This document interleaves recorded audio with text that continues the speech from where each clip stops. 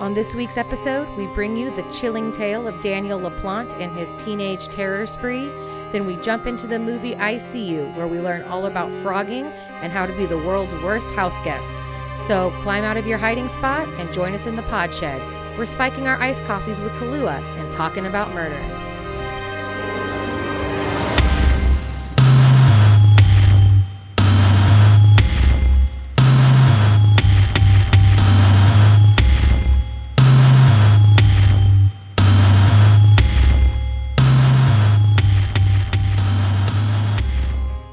Hey everyone, welcome back to another episode of THC True Hollywood Crime. I'm your host Mariah. This is your other host Bailey. Me. Yep, her, exactly. This is episode 12. 11? 12? 12. Wow. Last week with John Wayne Gacy. Hey, we got a 13 coming up. Yes, we do. Hey, All okay. I wanted is, because there's a Friday the 13th in November, all I wanted was for our 13th episode to fall on it, but... No. I mean, we could just totally give up on Dude. Yeah, for a she's not solid doing it for month. a month and a half. I know. We should plan this in advance because I already have big plans for our Halloween episode. Mm-hmm. So should we do a Friday the 13th episode for the 13th episode or No, for it Friday should- the 13th? It should for sure be for a Friday the 13th. So then I we feel, still have to think of something special for the 13th yeah, episode. and I think we can. There's lots of options. Yeah, we'll see. Sky's the limit. And also there's no case based on Friday the 13th. Right, Not based exactly. on anything. Yeah, we're already So stretching We're it. going to have to really Yeah. stretch our imagination Yeah. to get to that. So I'd ask you how you're doing. But 13 ghosts. But what is that based on? We'll B? find something. I will make it a reason for me to watch that movie again. That's a good one. It has to be some kind of haunting Yeah, somewhere. I know. There's lots of hauntings. Any hoozle. I was going to say, I'd ask how your week was, but I You know know. it's shitty, so we don't have to talk about it. You know. How many iced coffees did you... Bailey never drinks iced coffee at all in the afternoon or especially not in the evening. Yeah. And like I've seen her at least 3 times this week after work, and she's had a huge, like a venti Starbucks iced coffee. And the first time I saw it, what did I say to you? I'm like, whoa, iced coffee. Has it been a bad day? Yep, and you nailed it. You know. Mhm. Her boss gets her a nice coffee every time it's a stressful day. And she's had, how many have you had this week, B? Is one every day? 3 this week. Oh, I just so happened to see you all 3 days. You did. Mm-hmm. That's so funny. Yeah, Monday wasn't so bad. Kind of blindsided me, and then it was just downhill. That's right. So iced coffee gets us through it. Wine at night gets us through it. And that's it. I use iced coffee to pregame for this sometimes. I'll drink an iced coffee right before you come over. You saw me. I drank mine. And then we get into the booze. Mm-hmm. So, Great combination. yeah. What do you want to do first? Do you want to talk about Married at First Sight, or do you want a book recommendation? Or maybe a book review? Yeah, book. So, since our last podcast, I read a book called A Different Blue by an author named Amy Harmon. And apparently, is she my new favorite author? I guess, because I started to realize that she's written now 3 of my favorite books that I've read this year. And I had no idea it was the same author. They're all so different. Okay, that's what I was going to ask. I had no clue. Yeah. And none of them are super smutty. Okay. They usually have like at least some hot, kissing scenes. One of them does have a little bit of sex in it, but it's not smut. So they're passionate, but not Very like, passionate. mhm. She's very character oriented. So by the time they get to like kissing, you're into it. Yeah, into it. you're invested. Mhm. But the one I read recently is A Different Blue. It's great. It's about a girl whose young mom couldn't take care of her. And so when she's like 2, the mom, like, I guess the little girl had interacted with this dude at a truck stop, and the dude was really sweet and kind to her and whatever. So then the next day, the mom just leaves her in his truck and drives away. What? And this guy is like an older Native American man. He's an artist. He's a sculptor, but he's very quiet and reserved. And he looks around for her mom, and he tries to find help or whatever. Right. And the little girl's with him for a couple of days, and then nothing really happens after that. And then he sees on the news that the girl's mom had OD'd in a hotel room. Oh, God. And so he just, for better or worse, takes on this kid and raises her as his own. Mm-hmm. And then he unexpectedly dies just out on a hike. Like, she's at the This campsite. poor child. When she's like 10, she's at their little campsite, and he goes hiking, and he never comes back. So anyways, the point is she's rescued, whatever, but she doesn't know what her real name is. No. She doesn't There's know. no paperwork to like document no paperwork. her. She's never been in school. Right. He like, does she even have a social security number? I mean, she has one. Right, but she doesn't know what it is. Because she doesn't know who she is. She doesn't even know what her real age is. Yeah. So when you pick up on her story, she's technically 19, but she's a senior in high school because she doesn't know what her age is, and she's super far behind her class when she starts going to school. And she's a total bitch, which I love, and she's super hot, and you know, she has a reputation for sleeping around, and she doesn't give a fuck. Yeah, and she ends up meeting her new history professor, teacher in high school, who's a young, hot British man. You know how I feel about British people. He's only like 22. You're hitting a little close to home. I know. We don't have to talk about it on the podcast, B. Anyways, a young, hot British dude who's very reserved, but very... Why do they have to be British? Because that just seals it. Like, if you have an accent, just don't. Just don't be around girls. Right. And it's so funny because he kind of wears down her hard exterior just by being like a nice person. Yeah. Like, he's not flirting with her or anything, but just by being himself. Being a decent person, yeah. She can't find it in her to be a bitch. Pretty attractive. I know. It's a pretty attractive quality.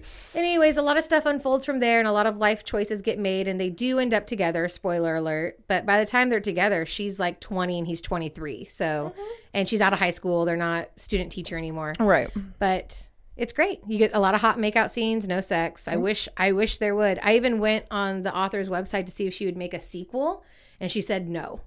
So do you feel for this author, is that just not her thing? I can't find a sequel to any of the books that I read. Yeah. And all of the books I read. She focuses on one story that she's super passionate about and deep into, and then she just moves on to another thing. Which it sucks because all the books I read, I always want a sequel. More. Yeah, you want always more. want a sequel. I want a sequel to this one. I read another book by hers called The Smallest Part. Again, I'd love a sequel to it. Because it's funny, the last book recommendations you gave, you're like, I kind of wish there wasn't a follow-up. Like, I feel like it could have just left it as is. Yep. And then she wrote one of my favorite books this year. It's called Where the Lost Wander. And it's like I don't even want to embarrass myself on this podcast. You already did. About the fact that I kind of love like books about like wagon trains. What the fuck is a wagon train? Like pioneers. Oh, like okay. Like Oregon Trail. Yeah. Mm-hmm. I read a few of them, like YA version though. Yeah. So it's always like a young female protagonist. Yeah. And they always fall in love with like a rugged Native American guide. Mm-hmm. It's always hot. So this is like your Harlequin. Like, instead of the man on the cover, like, you know, with the shirt ripped open, you like a good wagon and a prairie. Yeah, I do. I don't know why. It's so weird. Hey, and then other people are super into the Outlander, right? That's true, which I haven't read. I heard it's good though. And I hear that there's a lot more sex in Outlander than... Outlander goes for it, man. Have you read it? I have not. But you watched it? My mom. And they watched it. Well, listen, maybe I'll read it. No, the one episode... There's a bunch of them, I think, right? Of Outlander that I happened to watch was because we were with Nick's parents and his mom's super into it. And Nick and I were watching it with her. It's super awkward. Most uncomfortable we've ever been. It was like normal, passionate, hot sex, which, I mean, whatever. That's already awkward enough. And then a bitch gets raped. Yeah. And I'm like, oh, okay, very mother-in-law. And she's just into it, like glued to the screen. And I'm like, what are you into, lady? Awkward. Yeah, like Game of Thrones But style. Even Nick was like, Mom, what the fuck, man? She's all, this is my favorite scene. Be quiet. For real. It's like we weren't even in the room. That is so funny. So if you guys want a good YA... I don't want to say it is young adult, but I feel like nowadays when you say young adult, you automatically go like Hunger Games, Divergent, fantasy, sci-fi. Right. But it is YA. Her characters are all young female protagonists. Mm-hmm. Amy Harmon, check her out on the Kindle. Or I guess you could buy a book or go to a library, but I'm just doing this off the Kindle. Is our library open yet? They're open for like curbside pickup. Okay. So I guess you can, I don't know how that works. I don't know if you order online, catalog online, or if you call and ask, but then you can just come do a drive-by. Yeah. I know, because I miss going to the library. I used to go all the time with my kids when it was open. Mm-hmm. And I'm tired of buying all these goddamn books, even like for Kindle prices. I'm like, I could read this for free right now. B and I started season 4. Mm-hmm. Now it turns into a Married at First Sight podcast. You don't like it? Skip ahead. Right. I know we talk about it every time. It's the only thing we have going on for ourselves besides TikTok. Okay? You gotta pick and choose. If you leave us a comment, tell us what you want more of, Married at First Sight or TikTok. TikTok reviews. We started season 4 and we are off to the races, people. It's a hot mess express this season. Yeah. Okay. Can I just start by saying I'm obsessed with the new marriage counselor, the pastor. Pastor. You said pasture. Out to pasture. Like cows are grazing on him. Pastor. Yeah, he's great. He goes hard. And again, because I started with seasons 9, You're 8, used 7, to him. I was so used to him, so it was hard for me to go back to season 1 and be like, these fucking bland ass. No, I really appreciate how they intervene more. They're more present in these couples' lives and really helping to guide them, right? They get tasks way earlier in the relationship, which I think is so important. Yep. And I'm super down for the 2 couples that are doing good. Well, one's doing really good. Obviously. One's doing all right. I mean, they're making it work. Yeah. Is a fucking mess. Train wreck, y'all. A train wreck. Mm-hmm. We have another one where and day 1 made it all look so good. Like you knew it was too good to be true. Day 1, because they were all fairly satisfied and happy with the weddings. And like I wasn't paying too much attention during like episode 1 of the honeymoon, which that's what you're on right now, right? No, I'm up to episode 5 now. Okay. I got to catch up a little bit. Riddle me this. Because I only keyed in when I finally realized the couple that hate each other were arguing hardcore. Yeah. Is he smoking weed and she has a problem with it? It's cigarettes. It's cigarettes. Oh. Which she said during the matchmaking process didn't bother her. Do you still think it's I feel like it's code for weed and they just don't want to put it on Lifetime. Well, either way, I get over it. Doesn't he seem like such a stoner? I could see that. He has a pizza and beer tattoo. The pizza, I'm so into. But have you noticed it's holding hands with a beer? I haven't. No, I just noticed the pizza today, so I gotta look. So the pizza is holding hands with like a. That is my kind of man and my kind of tattoo. But to be fair, for her, when she called him out for not ever having done a beer bong. Oh yeah. When she was wasted at dinner, like you need to live.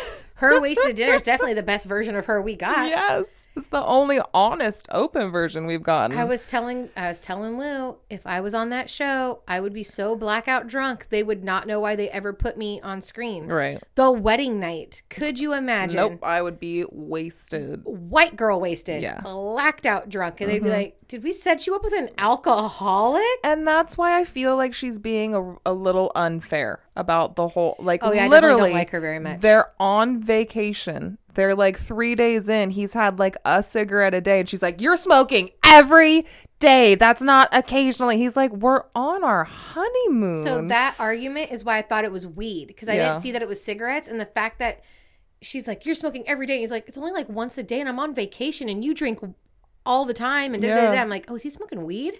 Yeah.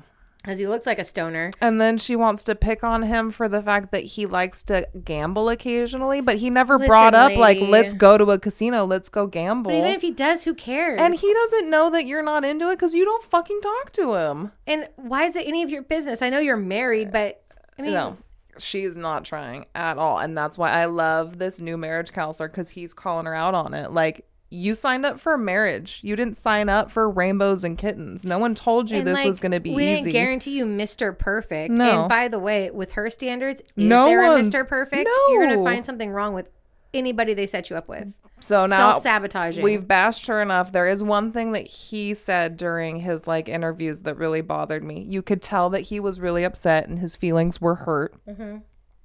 But he goes after her looks. Because this whole time he's been like, oh, I'm so attracted to her. She's so pretty, which she is very pretty. But he's like, look, you're 32. You're no young chicken. And you age like milk. Whereas guys age like wine and this and that. And then he even smiled and looked at the camera like, look, you guys, my feelings are really hurt right now. Like, I fucking burned her. Right, like I'm being a dick. But come on. Like, she hasn't held my hand. Nothing. That's so funny. Yeah. And so then the couple that's doing really well, I was cracking up because they're doing great. They're very lovey-dovey, but he lives in a bus. Yeah. And then the whole honeymoon, he's like terrified to tell her that he lives in a bus. And his hints just make her like mad because she's like, are you trying to tell me that I'm this way? And he's like, no, what I'm trying to tell you is I live on a bus. She's like, you know, I drive a brand new car, right? Are you trying to tell me that I'm in this category? And he's like, no. Have you seen his bus yet? Yes. So guys, when we say he lives on a bus, I was picturing like Gen Z on TikTok, of course, they're very into like small homes, living on buses, living in even like RVs or campers or whatever. But they always turn them into like a really cute living space that they can still drive and like go from place to place. And it makes me very jealous. Yeah. Makes me wish I made different life choices. But no, his bus is it's a tour bus. It's a tour bus, but it's on cinder blocks. Correct. Like you can't even drive it anywhere. And technically, he says that he could, but it would take him like 2 hours to like get it ready to like hit the road. Yeah, and it didn't look that nice inside. No, it's work in progress for sure. So you have to believe in the vision. Yeah. But he's married to somebody who sells like luxury condos. Nice. In Miami, of all places. So she's all, you live where? She handled it pretty well, though. She did. She's the best. I would marry her. Yeah. Like, she's a sweetheart. She's very sweet. She's very pretty. And they did do her so dirty with her hair on the wedding day. Listen, the hair and makeup people of season 4 needed to be fired because they actually did all 3 of them dirty. But especially the girl we're talking about, her hair is very thin and that's totally fine. But instead of like... She styles it herself well, but whatever they did to her... They gave her a comb over and I can't fathom why they did that. And then for it to rain. And then it rained on it and then it fucked it up. And they never touched her up. And he's never seen her before. This is like your first impression. Yeah, they did her real dirty. And then it was like the other couple ended up getting married indoors because it was raining. Like, you could have moved this lady's ceremony inside when it started raining. I know. We can't just pause for 15 minutes and have everyone stand up and move inside. Because it's not like it's a huge wedding party. Right. There's maybe 20 people total. But all of their hair was, in my very professional opinion, jacked up. The blonde's hair was jacked up. What is this, 98? Why does her hair look like that? Yeah. And the lady who has beautiful, gorgeous, her thick, natural curly hair are phenomenal. And they tried to like smooth it out and do like barrel curls. And all it did in Miami was frizz up and get poofy. Oh, my Lord. Yeah, her natural hair is to die for. It's gorgeous. The hair and makeup people get a lot better in the later seasons. Thank goodness. You start getting some good hair and makeup. But those 3, that was rough going. And then for the quiet couple... Well, he's quiet. I don't feel like she's quiet. I feel like he's very quiet and it's hard for her. But at the same time, she also hasn't been honest with him about her legit fear of dogs. She's like, I don't know how I feel about dogs. I was like, no, bitch, you're terrified of dogs. Like, you need to tell him. He has like a small dog. He has a big dog and a small dog. Oh, I only saw the small dog. Yeah, no, when they go to his house, she's like trying to hold it in the whole time. It's pure terror on her face. But so what do you do? You tell him. I know, but then what do you do? That just so that he's aware of it and then can maybe give her a little bit more space, because he wasn't trying to keep the dogs away from her at all. He was allowing the dogs to basically be all over her, because he was just thinking the more time you spend with them, the more comfortable you'll be. But when you have a legit fear of a dog and it's trying to lick your face. Yeah.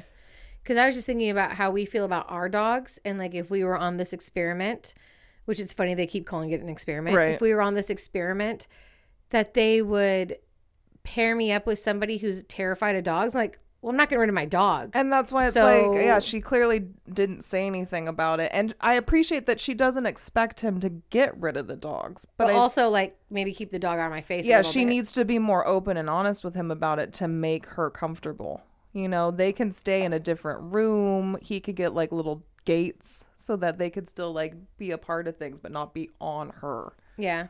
And who knows, maybe these dogs will win her over. Yeah. Maybe we'll get her over to the dog side.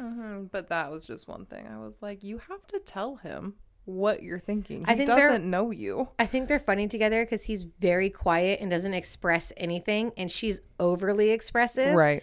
Like she's so over the top with her facial expressions, and it's just so funny because it looks like he's miserable and she's trying to get it out of him. He's like, I'm having the best time of my life. I'm so happy. Right? And this is amazing. With the most flat face. You cannot read him at all. I'm having an amazing time. This is amazing. What are you talking about? Yeah, I'm totally attracted to you. And he's cute too. He is. Yeah. He's very cute. I think he's the cutest out of the three. Yeah. But I'd probably have a hard time with somebody that like flat. That flat. Mm-hmm. I would constantly be thinking he's unhappy, and I'd be constantly overcompensating. Mm-hmm. And I could see that would be a problem in their relationship. All right. Well, there's your Married at First Sight update, guys. Listen, I would apologize, but it's our podcast. We do what we want. And compared to last season, like I knew none of that was going to work. So really watching it was just kind of depressing the whole way through. But I actually have faith in a couple of these couples. So I do. I think I definitely don't obviously not the one. The blonde. But watch them turn around and like fall in love, right? That's Lou's prediction. Lou has got this. They hate each other and they're gonna fuck, and it's just gonna be magic. Whoever hates each other, that's who he goes for, is gonna make it. That's always his bet. Yeah, but I mean, this is a definitely more exciting season. And the lovey-dovey couple makes me nervous because I feel like the couples who have sex right away, they never make it. Yeah, never. Yeah, at least they held out for the honeymoon. They did not fuck the wedding night. Right. They waited till a day later. Oh, my Lord. Anywho. I'm really disappointed in myself because I had corrections from last week and I wrote them down on my rough draft, but I didn't write them down in my final draft. I can tell you one of them, which neither one of us caught. I said that movie we watched last week on Netflix with Robert Pattinson, I can't remember the name of it, but I said it had Tom Hiddleston in it. And that's not true. Tom... Oh, no. Isn't it Middleton? No, you put Middleton in my head. Now I can't remember his name. Oh, no. Oh, no. Tom Hiddleston is Loki from the Avengers. Yeah. Tom Holland. He's Spider-Man. Yes. Got it. He's the only Spider-Man I've ever liked. Yeah, he's my favorite Spider-Man. In all fairness, I'm not a Spider-Man girl. I'm a Batman girl. But he's a great Spider-Man. Like Tom Holland's Spider-Man. And...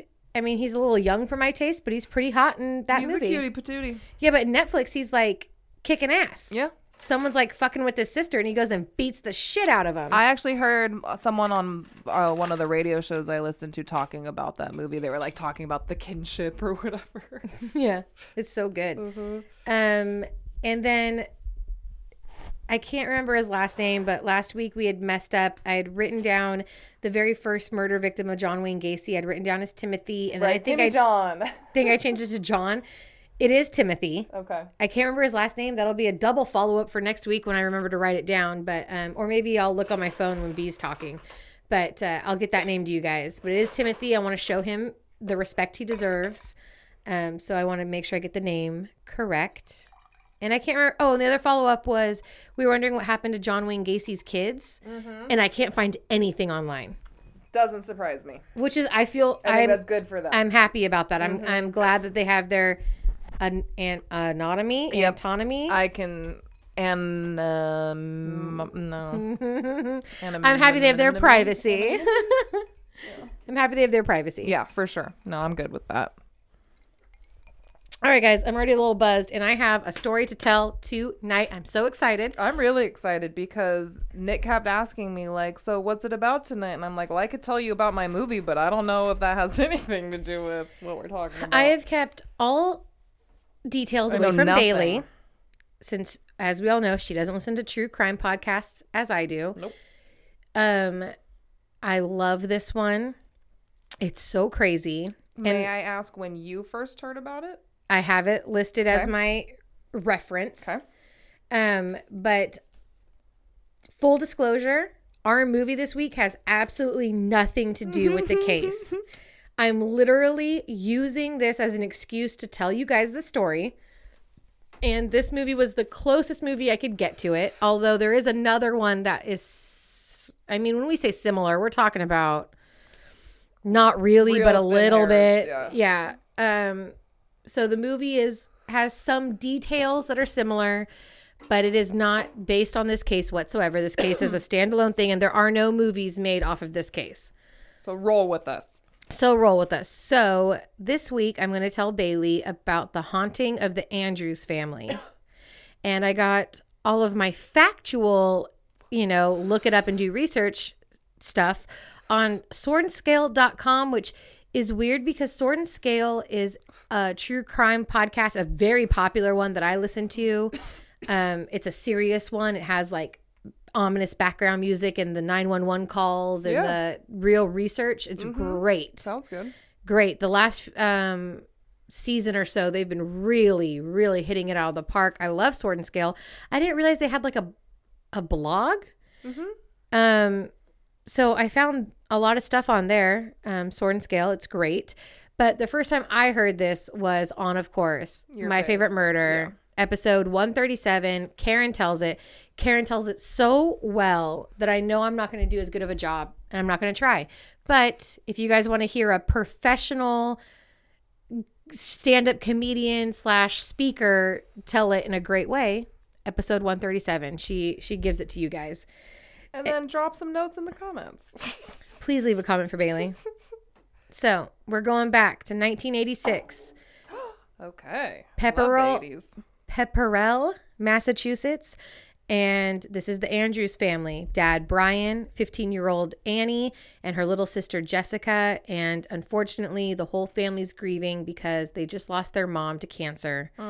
And Dad, Brian, has to work all these crazy hours to provide for his girls. So they're basically latchkey kids, which was like a real thing in the 80s, the 90s. I was a latchkey kid. B was a latchkey kid, which basically for you youngsters means that we had keys to our house and we just come and go as we kind of see fit. And our parents are at work and we took care of ourselves in the afternoon. And that's where Annie and Jessica find themselves just because their dad has to physically work so much. Right. And then one day they get a phone call. Annie answers it, and it's a teen boy on the phone. He says he got their number from a friend, and his name's Danny. And they start kind of this phone relationship with Danny. Annie would talk to him a lot on the phone. And, you know, he describes himself as tall and athletic and blonde. And I'd do it. He's coming off real charming to our Annie. I'd do it. And he finally asks Annie out. So it's date night. Annie answers the door. Here's 15-year-old Danny LaPlante. He's short with greasy dark hair, pale face, acne face, doesn't smell that great. So this is like the OG catfish. This is the OG catfish. Annie's instantly disappointed, but she's polite. She's, you know, she's a good person. So she goes out on the date, of course. Awesome. Love her. But on the date, she's getting weird vibes from Danny. Yeah. And especially weird vibes when Danny finds out that her mom died and starts asking her like really inappropriate questions about her mom's death. No. He wants in-depth detail. Did her mom suffer? How did Annie feel about that? So Annie's like freaked out and kind of pissed off. Yep. So after the date, she ghosts him. That's it for Danny. Of course. A couple weeks later, the girls are bored and lonely. They're really missing their mom. So they decide, like so many teenage girls, especially back then, to have a seance. They bust out the Ouija board. Yep. Try to get in contact with their mom, but nothing happens. So they go to bed. And then later that night, they hear knocking coming from the walls. And they're like, oh shit, it worked. Like, mom's trying to talk to us. So they're excited and happy about it. Yeah. Except for as the weeks progress, the knocking gets louder, more persistent. And then objects start missing. Objects around the house start moving on their own. Their clothes start going missing. And remember, they're home alone. Their dad's at work. Yeah. So they're freaked out and they try to tell their dad about it. But of course, their dad's like, you guys are crazy. Yeah. You're being dramatic. Right. Whatever. It's because of missing your mom and the trauma and all that. Yeah, but meanwhile, the girls think that they've opened the portal to like a ghost, like a demon. Of course. And this is like satanic panic time. I would think that. For sure. I would be on that page. Absolutely. And the dad never witnesses any of this happening. He never notices. Because he's not around. Right. So January 1987. Now there's like a loud banging coming from the basement. And the girls are like, that's fucking it. We're done. They grab butcher knives. They head down to the basement to find out what the fuck is going on. And there's nothing there. But there's a message written on the wall that looks like it's in blood. And it says, I'm in your room. Come and find me. And the girls freak the fuck out. Yeah. They run out of the house. They go to the neighbors. They're hysterical. They call their dad. They call the police. Mm-hmm. Dad and the police show up and they search the house. There's nothing there. The message is gone. No, the message is still there, okay, but the message was written in ketchup. Mm. And they're like, the dad automatically thinks, girls did it. My girls need attention. I'm not around enough. They miss their mom. Like, they're just trying to get attention. He's embarrassed. He's a little pissed off. So he puts the girls in therapy and they try to move on. And a few weeks go by and nothing really happens, a couple weeks. But then the loud knocking starts again. Mm-hmm. And it's coming from Annie's room. And it's like an aggressive knocking. Mm-hmm. So the girls go up to see what's happening.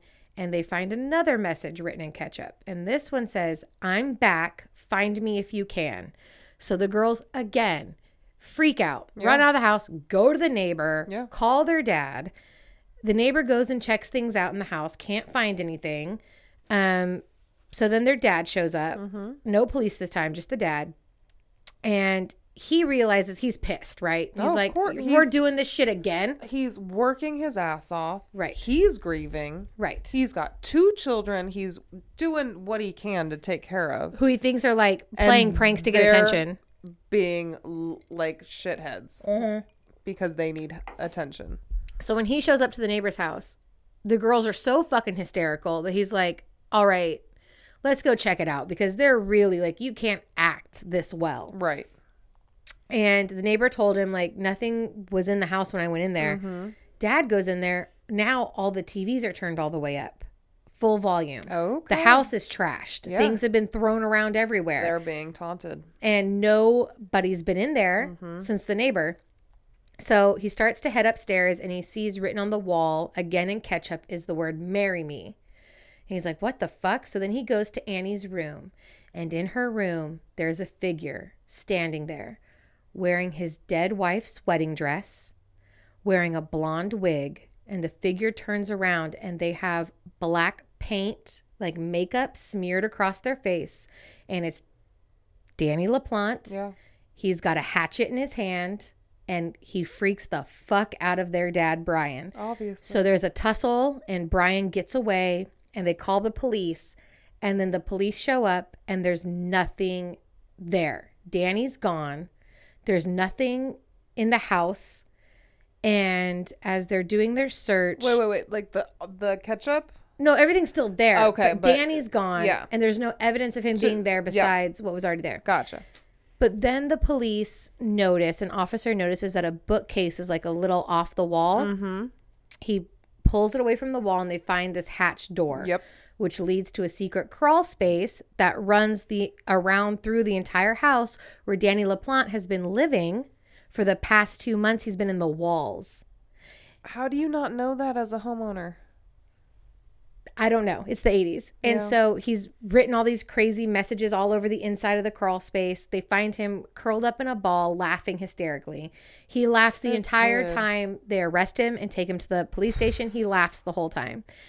Also inside the walls, they find the objects that had gone missing. They find the clothing that had gone missing and he had ejaculated on it. Oh. And they find peepholes all throughout the house where he could watch the girls through any point of the house. Oh my God. So that is the creepy, terrifying story of Danny LaPlante, but it doesn't end there. So let's talk about Danny. Yeah, please talk about Danny. Oh, Danny boy. And I'm saying LaPlante, it's spelled Laplante. LaPlante? LaPlante? Yeah. Danny LaPlante was born May 1970, and let's say it together, folks.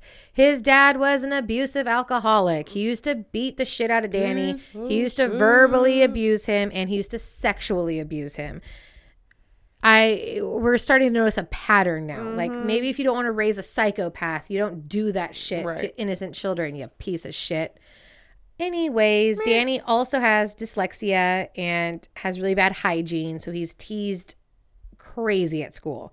All the kids make fun of him. Yeah, obviously. You were saying he was like greasy and the acne. Yes. And so eventually, due to his, I guess, action at school and whatever, He's sent to the school psychologist. Then the school psychologist starts sexually assaulting him. Oh my God. And assaults him for a year. Yeah. So Danny starts, in the midst of all this, he starts breaking into homes, I guess to steal stuff, but he would also just fuck with the homeowners. He would just move stuff a little bit. Yeah. Just enough to fuck with you where you're like, I didn't leave that there. I see it as like, I'm being fucked with, so let me see how I can fuck with others. Probably. But he is also stealing stuff, but it's not like big grand robberies where you're like, all of your grandma's jewels are stolen. Yeah. It's a little of this, a little of that. But then also while he's in the house, let me just kind of fuck shit up. Absolutely. And that's actually where they think he got the phone number. They think he was calling them in a friend of the family of the Andrews family. And that's where he got the number for the girls. And so now we've caught up. That's his whole history because he's only 15 when he does that to the Andrews sisters. He is sent to juvie for a year, where his mom eventually makes bail for him. He gets out, and within a month after a year in juvie, he robs a house. Ugh. He steals 2 handguns, and then a month after that, which is December 1st, 1987, he breaks into the home of the Gustafson family. And at home is 33-year-old Priscilla Gustafson. She's pregnant. She's a preschool teacher. Her husband's out of town. She's there alone with her 2 children, 8-year-old Abigail and 5-year-old William. I'm literally picturing you. Right. Yeah. Because that was the ages of my kids when I was 33. Yeah.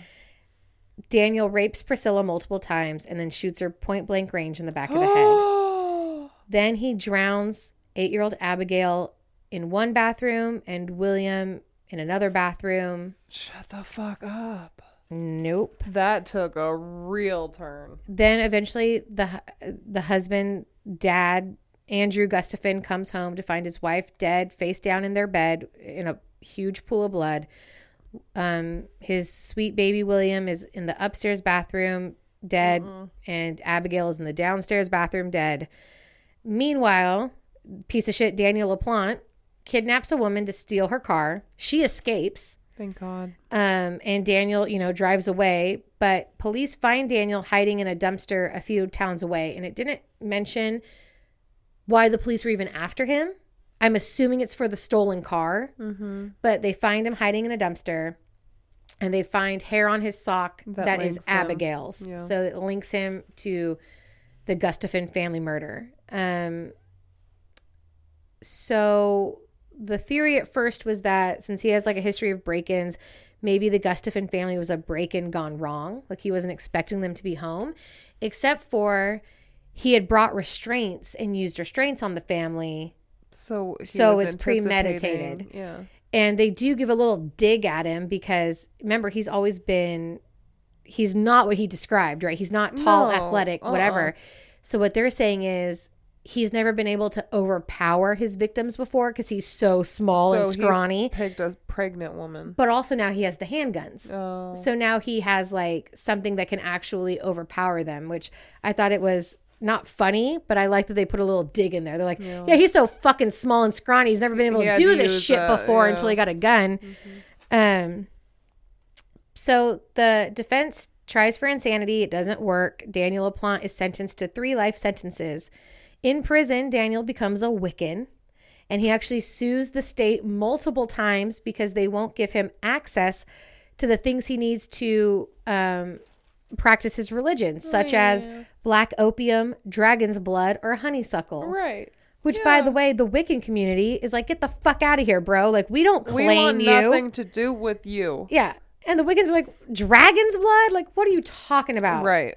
Yeah. Real Wiccans are cool as shit. They're basically hippies. Yeah. So don't let Daniel LaPlante fool you. Tarnish their reputation. Right. And so he's never found to be remorseful. The prison psychologists never make away with him. He's always a piece of shit.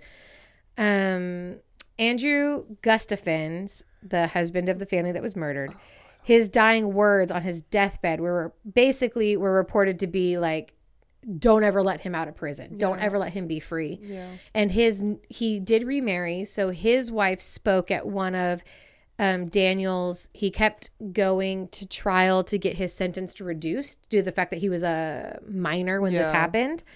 And she spoke at one of those hearings, and she basically testified that he had ruined her husband's life. Even though Andrew married her, he was never the same again. And he's never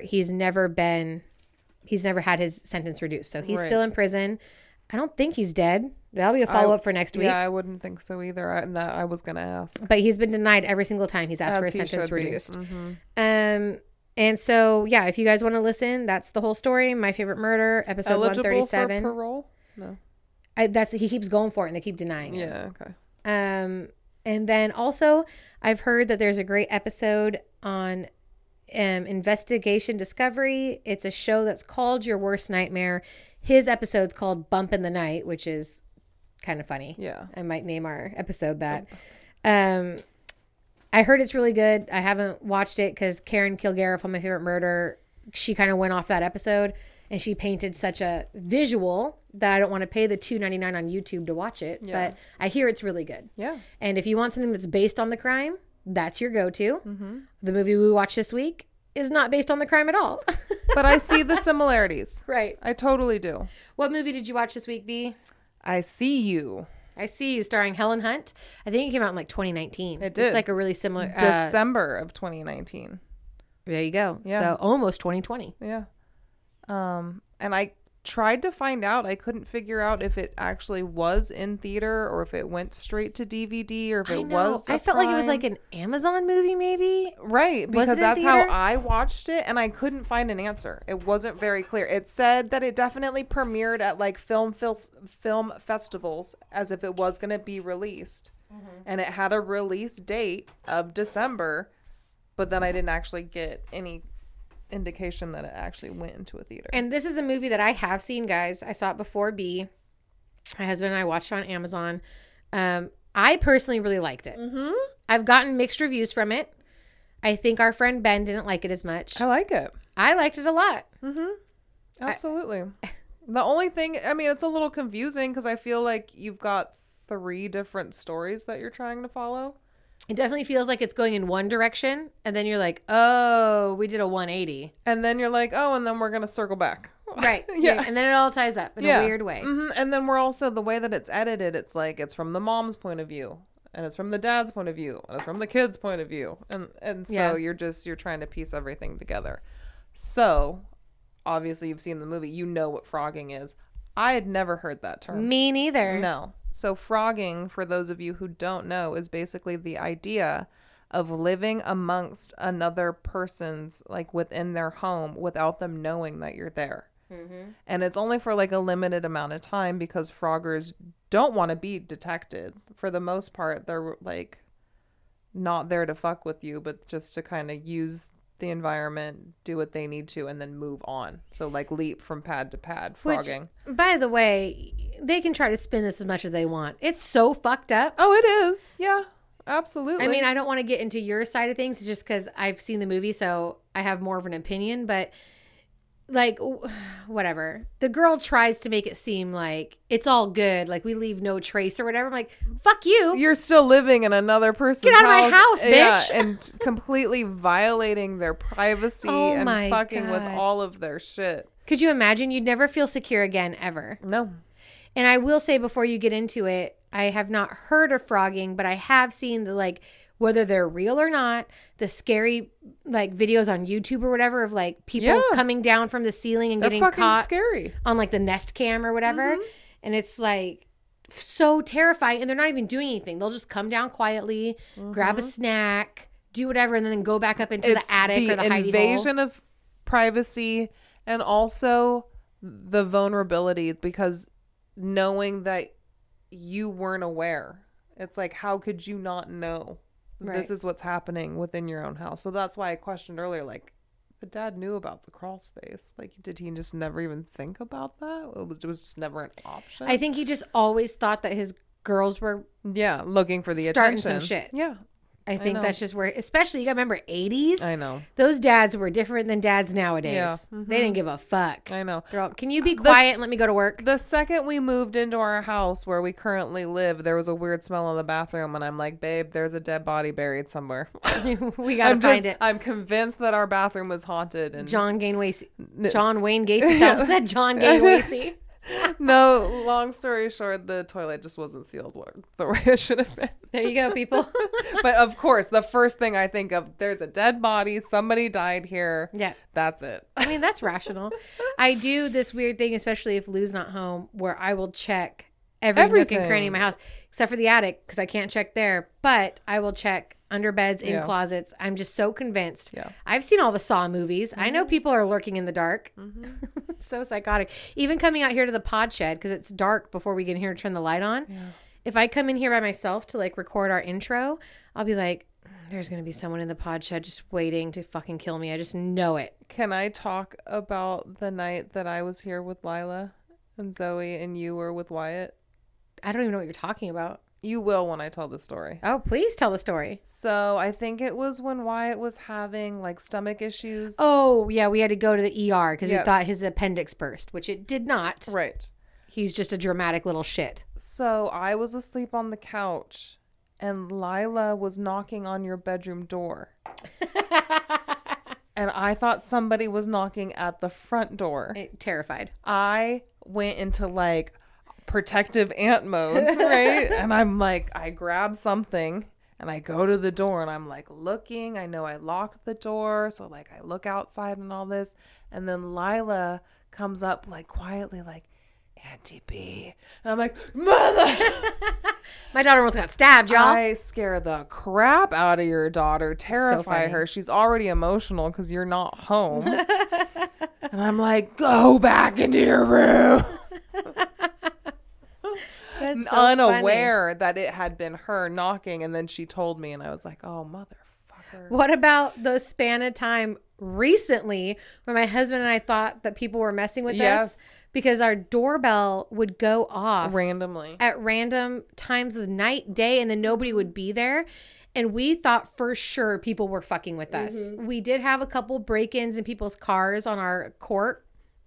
So we're like, we weren't too far off. It got to the point where Nick and I were like, what did you guys do to piss somebody off? Because they're literally working their way specifically to your house just to ring your doorbell. Our doorbell would go off in the middle of the night, and I'm a light sleeper, so it would wake me up right away, and then I'd wake Lou up, my husband, and then nobody would be there. It got to the point where like Lou was going out there with weapons ready to fucking fight at like 3 a.m. Yeah. And the only reason we realized that people weren't doing that is because we were standing right next to our front door one day and the doorbell chimed. And we're like, it's a wiring issue. It's not people trying to murder us in the middle of the night. Yeah. But it's still scary, though, for your doorbell to ring at 3 a.m. and nobody's there. That's terrifying. Of course. And then now I've gotten in the habit where I'm home alone and I'll start locking the door because of Thank you. No, but then Nick will come home and be like, what the fuck? I don't have a key. That's fine. I can unlock it for you. It's like, what's wrong? What are you doing? He's like accusing me of doing something inside the house. I'm like, I'm trying to masturbate for 3 hours straight and you're interrupting me. Don't interrupt me. All right. So we've got a mom who's some kind of doctor. I never really figured out what the fuck she did. I totally forgot what her profession was. Yeah, she's some kind of doctor. A dad who's a detective and a teenage son who's angsty. Yeah, it's going to happen. Right. It's obvious that the mom has had an affair. There's a lot of tension in the family. And they're like having breakfast and she's missing her fucking sunflower coffee mug. And she's talking to her kid about it, like, have you seen my mug? Where could it be? Weird shit starts happening. The mug ends up being found, like, on their roof. The silverware goes missing. It's found in the washing machine or the dryer. And does she also think that her kid's just being a shit? She does. Mm-hmm. She's just... Actually, she doesn't, like, really accuse anybody, but she does. She's just asking, like, hey, you guys, like... Why is my mug on the fucking roof? Because I didn't leave my mug on the roof. I haven't been on the roof. Right. But then the second she questions anything, their immediate response is, well, fuck you, bitch. You slept with another man. Who are you to question what we might be doing, even though we're not the ones doing it? I mean, they have a point. Right. So to be fair, like as a family, they're pretty broken. So to question anything, right? Like, how would you know what's happening? You would just think in the back of your mind, like, you'd make up all these excuses. Oh, it's got to be my husband. Not me, but I mean, I'm sure other people would. Yeah. Not me. I go straight to serial killer. I know. And so things really take a turn when the lover shows up at the house.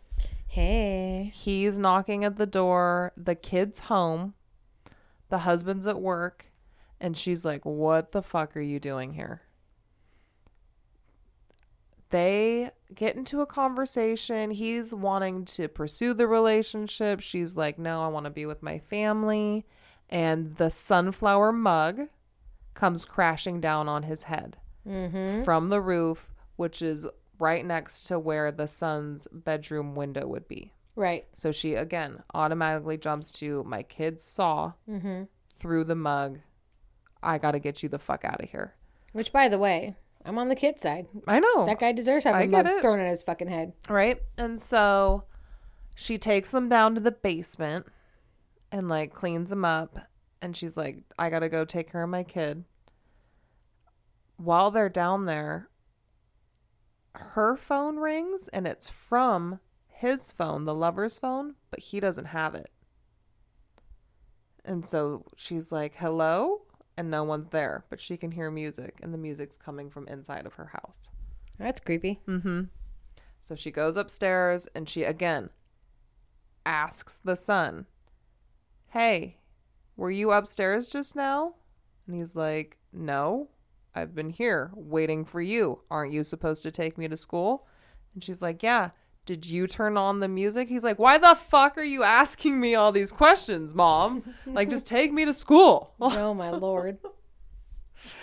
I forgot to mention that she's pretty heavily medicated. She has pills that she takes with her coffee and with her wine.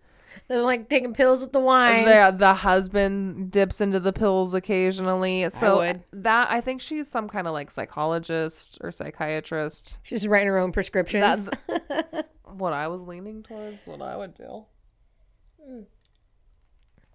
Anywho. So she takes her kid to school. And at this time, this is when shit really gets crazy. So we flash back to like day one of the movie, and we see her garage door opening, and there are these kids who are recording like videos, like a documentary of some sort, and they're like sneaking underneath the garage door before it closes and sneaking into the house. And this is where we hear about the frogging. Right. So there's a girl and a boy, fairly young, like late teens. I'd say like 19-ish. Yeah. Late teens. She's been homeless for a while. I don't know what's going on with him yet. And she's been doing this for some time. And he just recently, this is his first time. He helped pick the house. And they go and they find their room because it's a nice big house. Like, these people are loaded. There's a guest bedroom, there's an attic, there's plenty of space for them, so they kind of make themselves comfortable. That's the other thing is our houses are nice, but they're like average houses. Like, there's no room for anybody to frog in our house. No, I thought about that immediately. We would, unless they're kicking it in the attic, I guess. Which is so small. And their entry point is my kid's closet for my house. So I'm like, we would notice you coming in and out of that. Yeah. Nope, not an issue for us. That's for sure. And so this is where the whole frogging thing comes into play. The girl is relatively normal. Like I said, she's been doing this for a while. She's super respectful of the house and the homeowner. She's like, we just take what we need. We get what we need and we go. He's weird as fuck. Yep. He's the one that stole the cup. He's the one that's been smoking out on the roof using the sunflower cup. He's the one that stole the silverware. He's been stealing pictures from the picture frames inside the house. Right? Creepy. Yeah, it's just super weird, but slowly enough that the girl's not noticing, right? Until she like hears the family talking about it, and then she pieces it together that he's the one doing it. And then one night he drugs her, gives her one of the mom's pills, like crushes it up, puts it in her water. And that night he goes like deep on the family. He starts fucking with the kids, sending him messages, like taunting him, like, do you know what frogging is? So the kid goes to look it up online.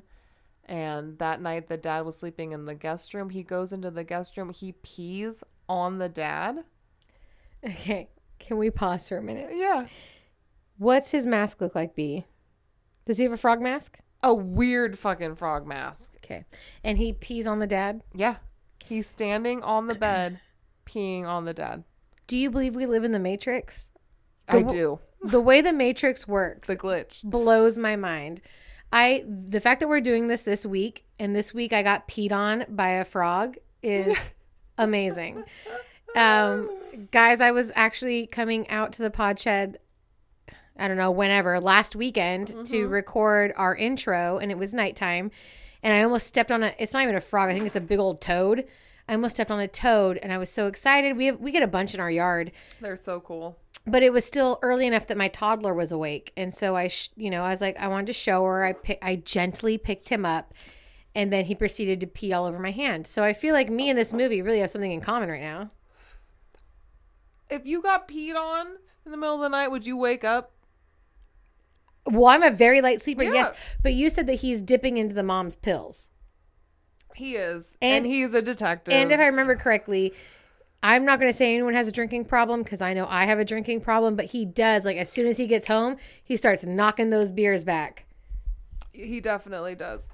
So that's a good point. But he wakes up the next morning thinking he peed himself, right? That's definitely where if I was drunk or on pills, for sure, I would think I peed myself. Mm-hmm. And I'd be super embarrassed, so I would never mention it to anybody. And now that we're on the subject of the dad, let's talk about the dad. So the actual opening minutes of the film, we see a young boy, 10 years old, riding his bike on a bike trail, but it's through the woods, very secluded, and he's got a green soccer jersey on. And as he's riding his bike out of nowhere, it looks like he hits an invisible fucking wall. Like he comes flying off of his bike. And that's like the last we see of him until we find out that obviously he's a missing case that the detective dad, I like to call him Detective Daddy, gets assigned to. He and his partner. And when they're in the woods doing the search for evidence, they find a green Swiss Army knife. Okay. And this is still back when the kid was missing? This is like right as the kid is missing. They're doing their search for the kid. Okay. Yep. Like I said, we've got the POV of everybody. The mom, the kid. I just wanted to make sure we were still in the past. Yep. So searching for the kid, they find a green Swiss Army knife. Mm-hmm. And this freaks out Detective Daddy and his partner because it's the exact, what's it called? An MO or whatever. It's like the exact thing that they had already got another killer on years prior. Oh. The guy had abducted like at least 6 other young boys. Oh. And they already have him in jail. So he's already in prison. Mm-hmm. So could it be a copycat? And that's what they're trying to figure out. But it's got them seriously on edge, right? This green Swiss Army knife. And so the other guy would just always leave a green Swiss Army knife behind? Mm-hmm. That feels like a weird thing to do. Mm-hmm. All right. Yeah. And so that's what the dad's been doing. He's working on this case, coming home to his wife, who he's not sure if he even wants to be married to anymore. And Did you see her face? I don't know if I'm even married to her either. And on this particular day, when he comes home, his wife is in hysterics, and he gets brought down into the basement where the formerly just concussed ex-lover was just chilling. Well, now he's dead. He was concussed from the mug. Mm-hmm. He was left in the basement. She goes to He was fine. Yeah, she goes to drop her kid off at school. She comes back. Husband comes back. During this time, he gets knocked in the fucking head by we don't know who. We don't know who does it? Not at this point. Oh, shit. So who does she think does it? She thinks it's her son. I mean, that's a valid choice. She thinks it's her son. She's convinced her son's done this, and that's why she goes to her cop husband like, you need to help me cover this shit up. Whoa. Like, I've broken our family. And he literally looks at her like, you can't be hysterical right now. This is your fucking fault, basically. Like, bitch, you don't get to freak out right now. You need to pull it together, and we need to dump this body. Oh, my Lord. So they put the body in the car, and they go to dump the car. I guess at this point, we'll jump back to the Froggers. Back to the Froggers. Okay. So they saw all this. The girl was in the basement at the time that the ex-lover got killed. So who was it? Well, you know, because you watched the movie. I don't remember. It's Detective Daddy. Oh, yes. I do remember. Yep. Detective Daddy's the one who attacked him. Detective Daddy came home, found him down there, beat him with a baseball bat. Yep. I remember him getting beat with a baseball bat. I could not remember who did it. Yeah. Detective but Daddy. At the same time, the creepy male Frogger has bound and gagged the son. Just for fun. And put him in the bathtub. He's knocked the fuck out. Why? And he puts a green Swiss Army knife. Come on. In the bar of soap. Jesus Christ. What does it all mean? Right? What does it all fucking mean? See, the problem is I remember the very ending. I remember the final outcome. I don't remember any of this stuff in between. Yeah. I forget all of it. I've only seen it once. Okay. So after dumping the body, Detective Daddy and Helen Hunt come home to find their son in the bathtub, bound and gagged. With the green Swiss Army knife. Uh-huh. So Detective Daddy's like, you take our son to the hospital right now. I need to figure out what's going on. I got this. Just go. And by now, he's kind of like pieced together that something's going on in the house. Really? Like, right. Did you put that together? But he gets in his car and he starts driving out into the middle of nowhere. But at this point, the girl is in the back of the car. The girl Frogger. And she's found a bag with the bloody bat from killing the lover. Oh, shit. And the green soccer jersey of the boy that gets abducted in the very beginning of the movie. Yeah, but does she know what that means? She knows it's the missing boy because it's been like all over the news. Oh, shit. Everyone in the community knows about this missing boy. So Detective Daddy. So she's in the back of this car. He's driving out in the middle of the fucking nowhere. She waits for him to stop and get out, and he leaves. Why'd she get in the car? She sees what the male Frogger did to the son. She confronts him. He pushes her down the stairs, thinks she's dead, and throws her body in the car. Oh, my God. People are so casual about dead bodies in this movie. They're like, they're dead. Let's get rid of them. So she's unconscious and wakes up to this. They get to the woods. He gets out. She has her cell phone. She has service. She calls. But as she's on the phone, she loses the service. But finds a trailer, like an Airstream. In the woods? In the middle of fucking nowhere in the woods. That seems not suspicious at all. All the windows are covered with like newspaper. Great. Same thing as a white van with no windows, the windows covered. You're like, okay, what's really going on? So she goes inside and she finds the missing boy. And he's like, you gotta hurry. He's out there digging my grave, basically. Like, we gotta get the fuck out of here. And the next thing we know, he's behind her. And the boy, if I remember correctly, is locked in something. He's like zip tied inside of a closet. Right. Mm-hmm. So it's not as easy as just like the boy can run. He's definitely hard to. Yeah, no, she's got to get through a lock in the closet and then like unzip tie him, and there's no time. It makes my stomach hurt. Right. So again, I need to backtrack to like during the investigation of this boy that she just found, because of the copycat scenario with the knife. Mm-hmm, they did remember that there were 2 survivors from the original case. Okay. Way back in the, like 80s or something, 90s? They never said the years of when the case actually happened. I'm going to say 90s. Yeah. But they go to the parents' house where the boy still lives, and he's basically like living in a shed in the backyard. Oh, that's right. He's super creepy. His face is disfigured. Uh-huh. He claims to have done it to himself after everything that happened to him in the woods with this guy. Oh, Jesus. He's like, there's this house, but you're not going to find it because it doesn't exist, right? It's a house that can be moved, a trailer. Like the Airstream? Mm-hmm. Exactly. And it's like, that's why you're never going to find him. And so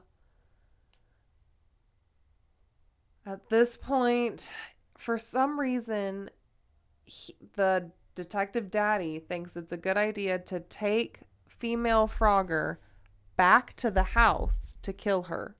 To his residential house? To his residential house. Because... Why not kill her in the woods, my guy? Because he had the evidence to make it all look... Because she's a Frogger. Mm-hmm.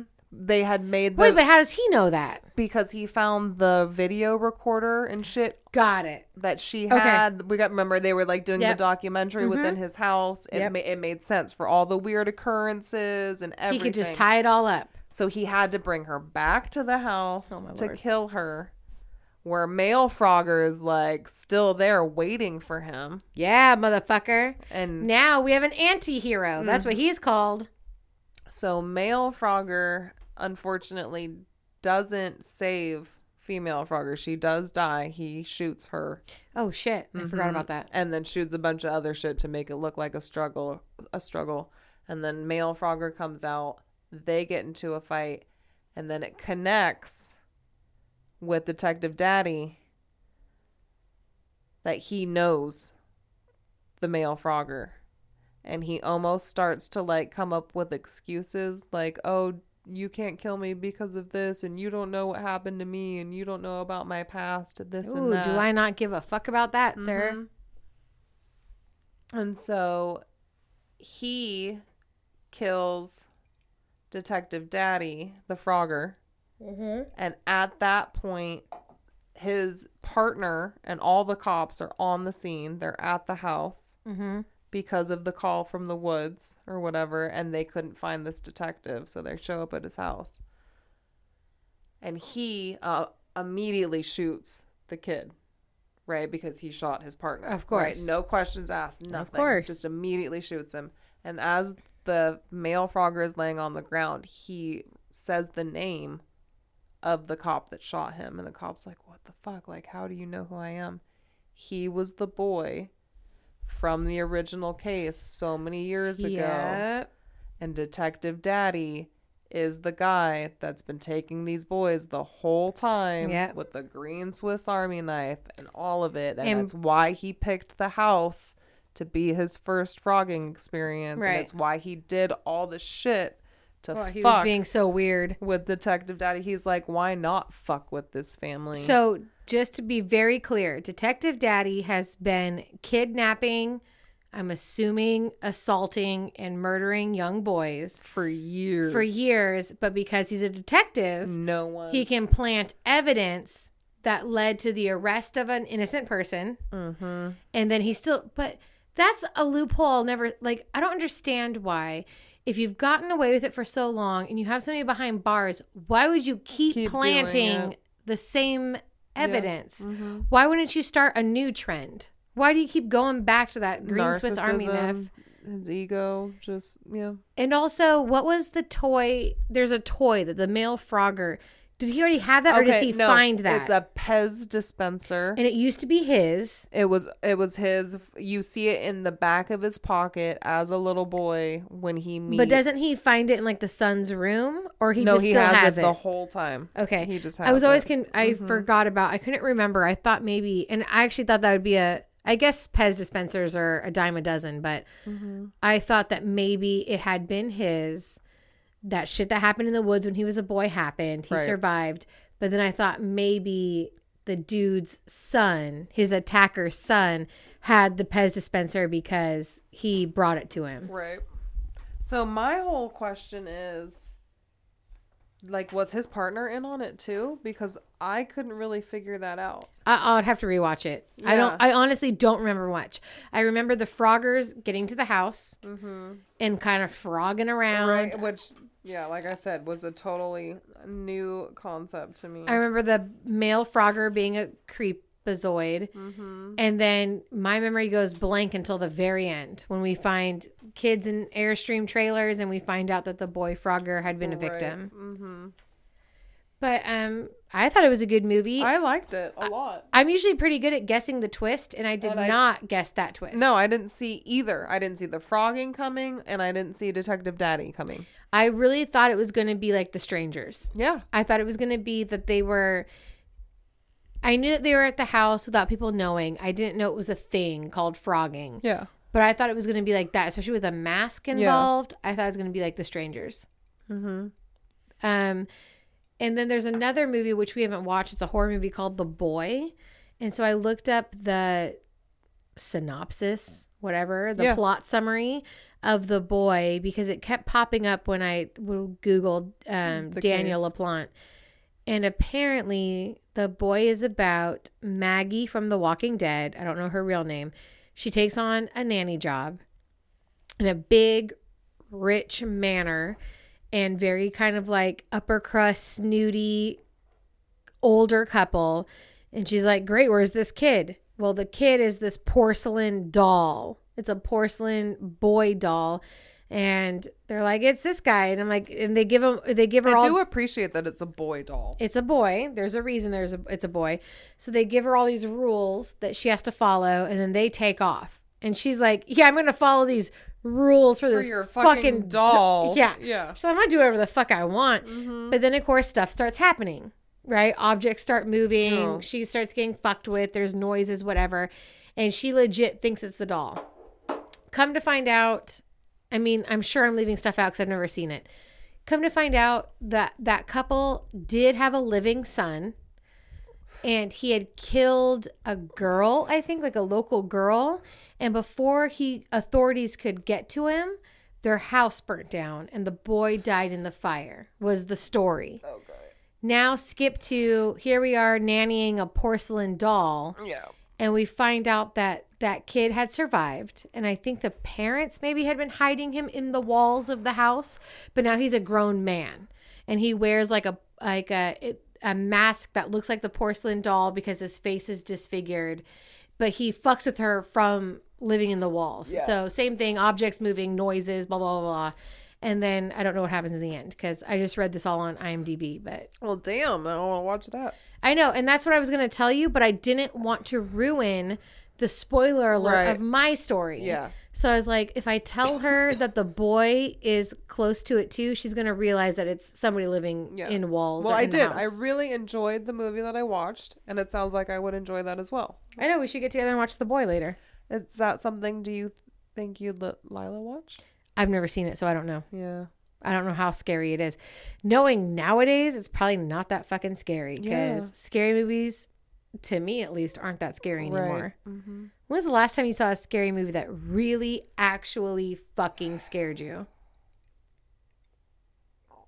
I want to say, I can't remember if it was like one of those like Sinisters or The Conjurings or whatever, but like it got me like with a jump scare or something. Or jump scares will get me, but then I leave it behind. I mean, a movie one that like lingered and actually stuck with me. Yeah, it made you scared to like go to sleep at night. No, I can't remember the last time.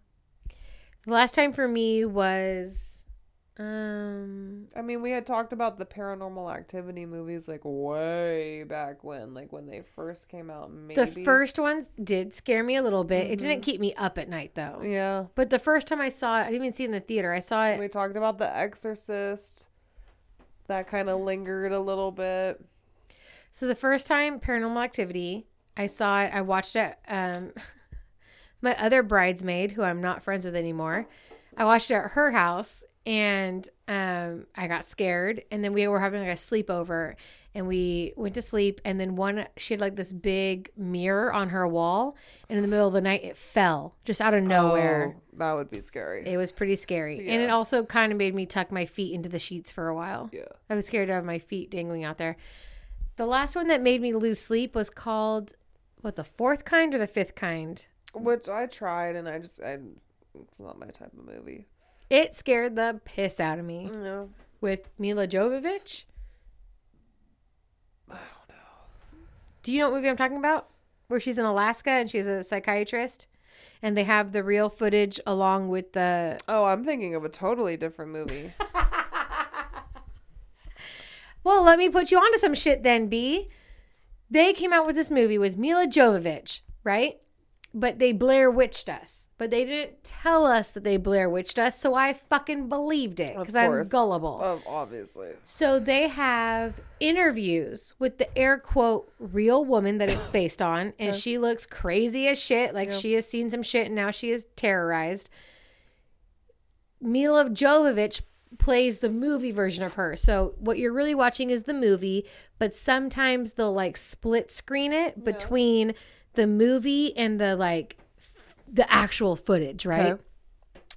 There's this woman in Alaska, so remote in Alaska that you have to take a plane to get into the town, right? You can't drive in, you got to fly in. And all this shit starts happening to her patients, to the residents of this town, in their sleep, whatever. I can't describe it. It's just crazy shit is happening. Yeah. So Mila Jovovich's character puts them all under hypnosis. And under hypnosis, shit starts to happen. They start speaking in tongues that's never been heard on Earth before. And it like escalates. And so they'll start like even levitating, or things will start moving around the room. But the reason it scares you, if that was a movie, you'd be like, it's whatever.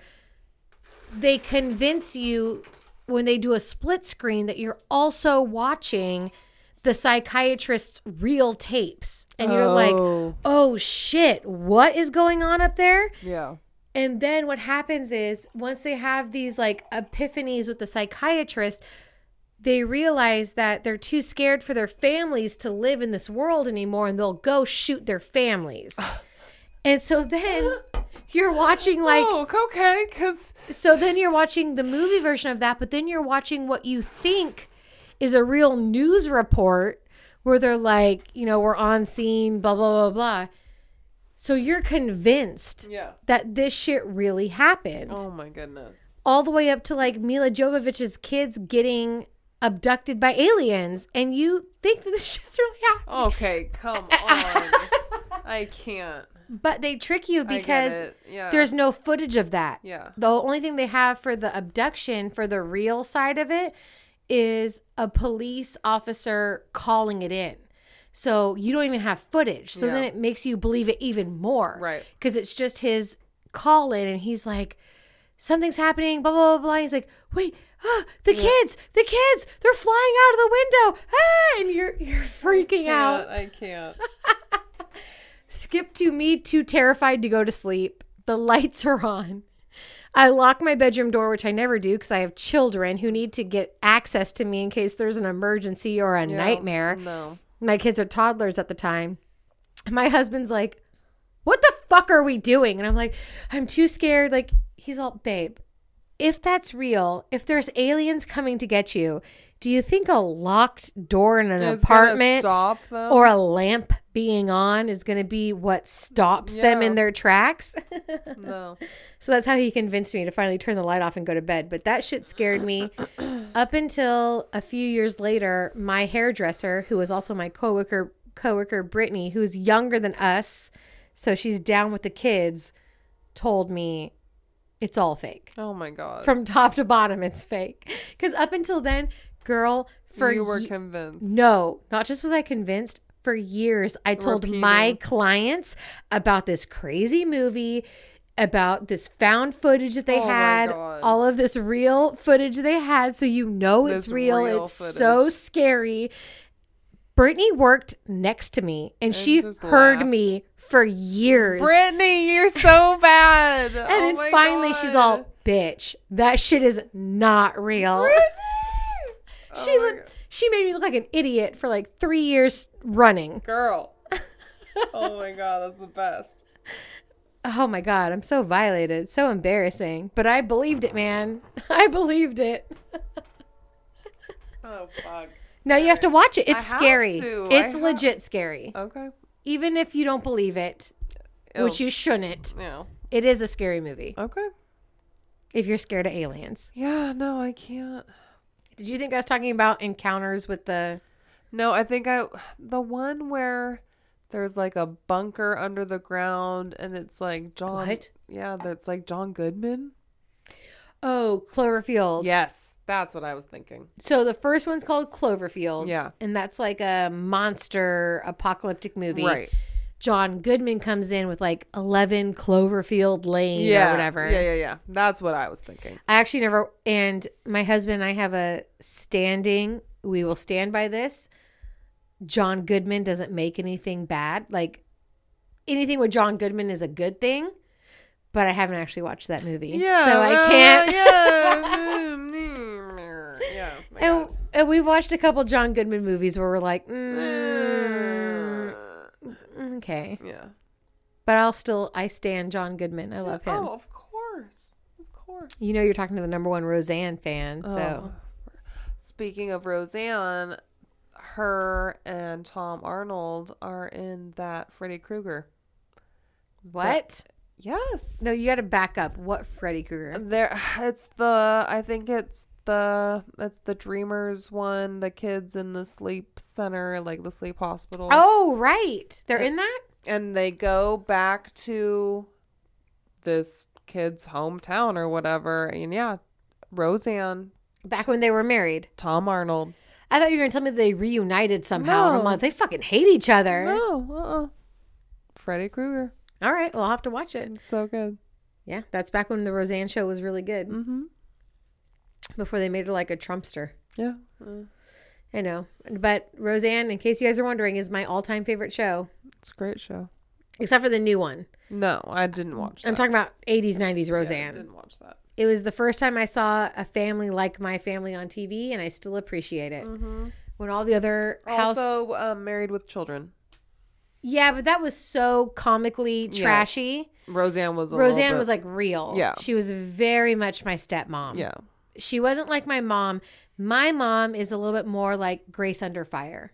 Do you remember that show? Oh, that's a great show. Yeah. My mom was a little bit more Grace Under Fire. My stepmom, who's from Wisconsin, was very Roseanne. Yeah. And it was like, you grew up on these sitcoms. And I'm like, that doesn't look anything like my family. Yeah. And here comes Roseanne. I'm like, oh, there's my fucking family. The ones talking shit, being sarcastic. So I love it. Mm-hmm. I love my mom and I love my stepmom. My stepmom's one of the funniest people I know. So there you go. God bless her. God bless Roseanne Barr. Anything else you want to talk about?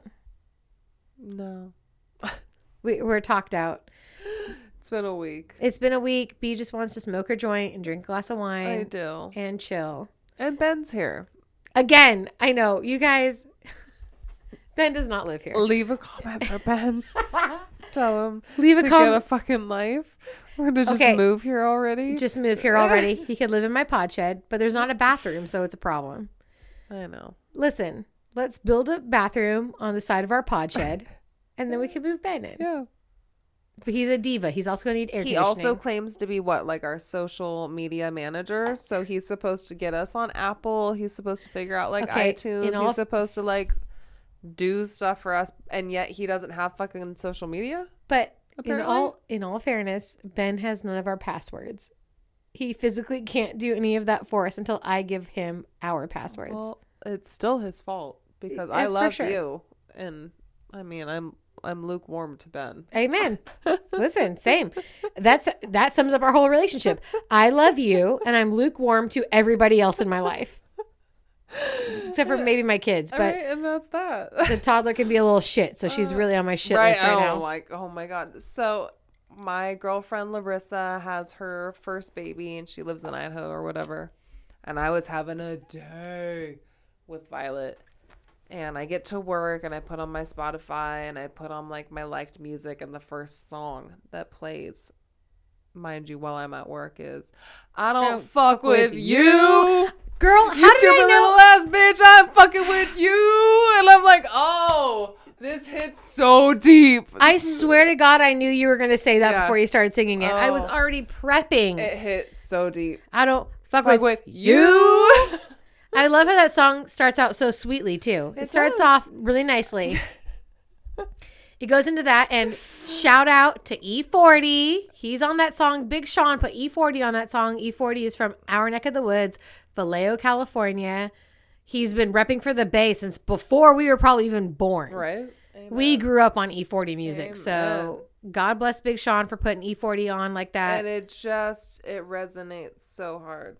I don't fuck with you. And so I sent it to her, and I got like nothing back, and I'm like, oh, you're still in that like I love my kid. Everything's yeah, because all newborns do is sleep. Right. Yeah, of course you love your kid. It just sleeps while you hold it. Right, like wait till they start talking and they start acting like you. They have a personality. They have opinions. I also have a guy friend who just found out that he's pregnant. Or not, they're pregnant. I was like, okay, we're woke. We got friends like that. No, the wife is having a baby boy. And I sent him a TikTok. Oh my God, such a good TikTok where it's one of those like, put a finger down. Yep, I do them all the time. And I always think my family's going to judge me because I'm watching the phone, but I have my one hand up, putting fingers down. But he just goes on a full-on like rant for one finger where he's like, you know how you and your wife have a great relationship and everything's perfect and you think what's better? Let's have a kid, and oh my God, you have this beautiful baby and everything's great and you love this kid so much, but then you're like, oh my God, why do I want to drink every day? And why is my life total chaos? And it's like, but why do I love this thing? Why do I love it so much? Why is it the best thing that's ever happened to me, but also the worst thing that's ever made? You know what I'm saying? Yeah. And it's like literally summed up parenting where it's like you love them so hard. Harder than anything, but you're like, why can you also hurt me harder than anything else that's ever happened? And also, I would never hit my kids, but I kind of want to smack you right in the face right now. I just want to smack you right in the fucking face. I'll never do it. No. But I really want to. I'll even look at her and just be like, I want to fight you right now. Yeah. And she'll just smile at me. Girl, trust me. COVID evil, but I just love the naiveness of the new parents, right? So like I'm saying, the newborn, like she couldn't appreciate that I don't fuck with you because she still loves that beautiful baby. Of course. And he doesn't appreciate that. Put your finger. Yeah, give me a year. Give me a fucking year and then come back and let me know. Let me know. So the good news is, B, that I have for you, because I have much older kids than you do, eventually, I promise you, it all comes back around. I know. You'll end up with somebody cool as fuck. Yeah, I look forward to it. Because you and Nick are cool as fuck, and you will have a kid who is cool. My kids are hella cool. My toddler's a fucking demon because she's a toddler, and that's just what it is. Yeah. Their feelings are too big for their bodies. They can't express themselves properly. They don't have the maturity, so that just turns them into assholes. Yeah. But the other side of that tunnel is cool ass kids. I can tell right now she's got Nick's taste in music, but my taste in like TV. Just trash. Yeah. Her and I on cartoons, like we've got it. We're on the same level. But the two of them on music are the same level. I know my almost 3-year-old is like, it's so funny because she has older siblings. So I don't know if she'd be into this stuff or not, but she watches like Amazing World of Gumball and SpongeBob. Mm-hmm. I'm like, I think you're supposed to be watching like Sesame Street. Nope, she is so over. But no, mm-mm. Fuck it. Yeah, fuck it. Mm-hmm. All right, y'all. That's your mom corner. What's the Bill Burr cartoon? F is for Family. Yeah. So when I think Nick had COVID after we came back from Vegas back in February, and he was in bed for literally a week, he just binge watched F for COVID. So F for COVID? Or no. F is for family? Yeah, F for COVID. So they should rename it. Right? I know. The only time that he would really spend with Violet, it would like be on in the background. And so she'd be like, "Hey, Mom, can we watch Daddy's cartoon?" Yeah. I'm like, no, we cannot. I tried to get my older kids into one of my all-time favorite shows. Forget animated, not animated, point blank period, is King of the Hill. And I tried to get them into King of the Hill, but they were like, yeah. Could you imagine showing them like Daria? Right. Oh my God, could you imagine? They'd be like, "Are you fucking kidding me?" Bro, even Doug. They were like, "What's happening in this show?" It's so boring. You told me. It's just Doug and Skeeter in a classroom talking. And they're used to like Amazing World of Gumball where it's the most, literally amazing. It's the most imaginative world ever. You got talking cheeseburgers and clouds and bananas and cats and yeah, and they're like, that's what they're used to. Or even SpongeBob, where it's like crazy. I know. And it's like, here's a cartoon of two high schoolers just talking to each other. Sitting at a desk and just having Daria is my all-time favorite, though. Trent was one of my first ever crushes, and he's a cartoon. Oh, have you seen that TikTok trend? What, cartoon crushes? No. Oh, comparing your significant other with your first crush? Can you imagine? I hear... In all fairness to my husband, it would have to be my first like adult crush because my first crushes were like JTT. I was going to say Justin Timberlake. Yeah, but I'm talking earlier, like elementary school, B. Yeah, I guess. Jonathan Taylor Thomas and Andrew Keegan. No, who was the bad boy? Jonathan Taylor Thomas's best friend with the brown hair and the bowl cut. Well, are you talking about Sean from Boy Meets World? Yes. Girl, that was my motherfucker. Yes, bitch, that boy. Woo! Sean. Woo! What happened to him? I don't know. Right? We'll do a follow-up. That's worth the follow-up for Sean sure. from Boy Meets World. Damn. And let's talk about somebody. I mean, it's not him. It's his character. But the writers, his first real relationship was with a black girl. I love that. Back in the 90s. Love that. Chocolate Vanilla Swirl. Even sexier. Yes. Yeah, he was fine. I have a thing for big lips, which I love my husband. He does not have big lips, but Sean has big lips. Ryan Felipe has big lips. Okay. Yep. I love it. Yeah. I guess I've never really noticed that before, but sure. Yeah. Go look at look now at a picture. Don't even talk to me about Ryan Felipe. Woo! Cruel Intentions, girl. And that's his stepsister. What's wrong with us? Just calm down. Yep. I love it. Calm down. And I've watched it again since we've been teenagers. I watched it as an adult. It's still sexy.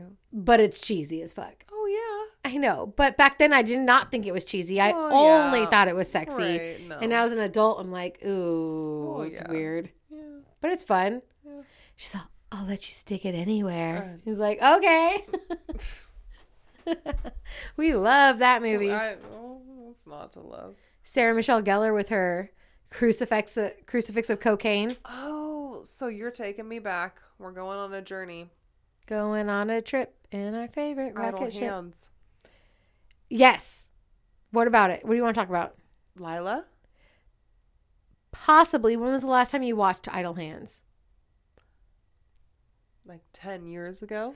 Well, guess what, B? I just watched it a few years ago. I would say about right before my little sister left for the Navy, and she signed a 5-year contract. So we'll say I watched it 5 or 6 years ago. I remember it pretty clearly. Like, there's some stuff in there. There's some making out in a lifted pickup truck, tits out. Yeah. Okay. Hands on tits. All right. There is some stuff there that I don't know if I'm ready for my daughter to see. Yeah. You got to remember, the movies that they made when we were younger are not the movies they make now. Right. Because I also think, like, Can't Hardly Wait. That, yes. Yeah. I think Can't Hardly Wait is a yes. And I think 10 Things I Hate About You is probably a yes. Yeah. Idle Hands is a little bit darker and a little bit I lean towards the darker because I know that that's what she asks about. Like, yeah, but that's just because she's curious. It doesn't mean that we have to show her that. So before my little sister left for the Navy, we had a slumber party. Who now has a baby? She now has a baby, little Lilo, who's so cute. But before she left for the Navy, we were just hanging out on the couch. We had tubs of ice cream. We had blankets. And I made her watch Idle Hands because she's a lot. Guys, my sister is like 12 years younger than me. So she was not around for that. Such a good movie. It's so great. But she was like, what are we watching? And again, Devon Sawa, come on. Devon Sawa is bae forever. I love him. Woo! We just watched Final Destination, I don't know, 17 or something. It was like one of the newer ones. And all it did was make me want to watch the original with Devon Sawa when he's freaking out on the plane. Which I feel like I did watch recently. I just had it on. What happened to Devon Sawa? We need follow-ups for Sean from right. Come on, from Boy Meets World and Devon Sawa. 90s heartthrobs. Whew. Well, there's a TikTok. Let's bring it all back around to TikTok. There's a TikTok account I follow where she basically just brings up like 90s nostalgia. Yeah. So she'll put clips of all those guys together, or she'll go through a magazine like a Teen Bop or 17 magazine from 98. Yes. And it just brings me right back to my youth. I remember being mad at myself and like having a conversation with a boyfriend like, you need to stop me from buying these magazines, because I was trying to calculate at the time like the amount I was spending on my acrylic nails and the gas for my car. Welcome to Bailey, guys. Only she would be a teenager with a fucking budget. Budget listed out. And the amount I was spending on these fucking magazines for my posters of Justin Timberlake to just plaster all over my goddamn bedroom. Right? Yes. Like, I had a wall for like corn. No. Pause. She had 3 walls dedicated to either heavy metal or like what we thought was heavy metal, which was like Korn, Limp Bizkit, Slipknot. The whole to do. And then 1 wall dedicated to next to her bed that was all NSYNC and Justin Timberlake. I couldn't help myself. And then I had a corner. Do you remember my corner? I do. And what was in my corner, B? Eminem. No, because it was before that. This was middle school. Oh, no, then I don't remember. Just black rappers from floor to ceiling. Yes.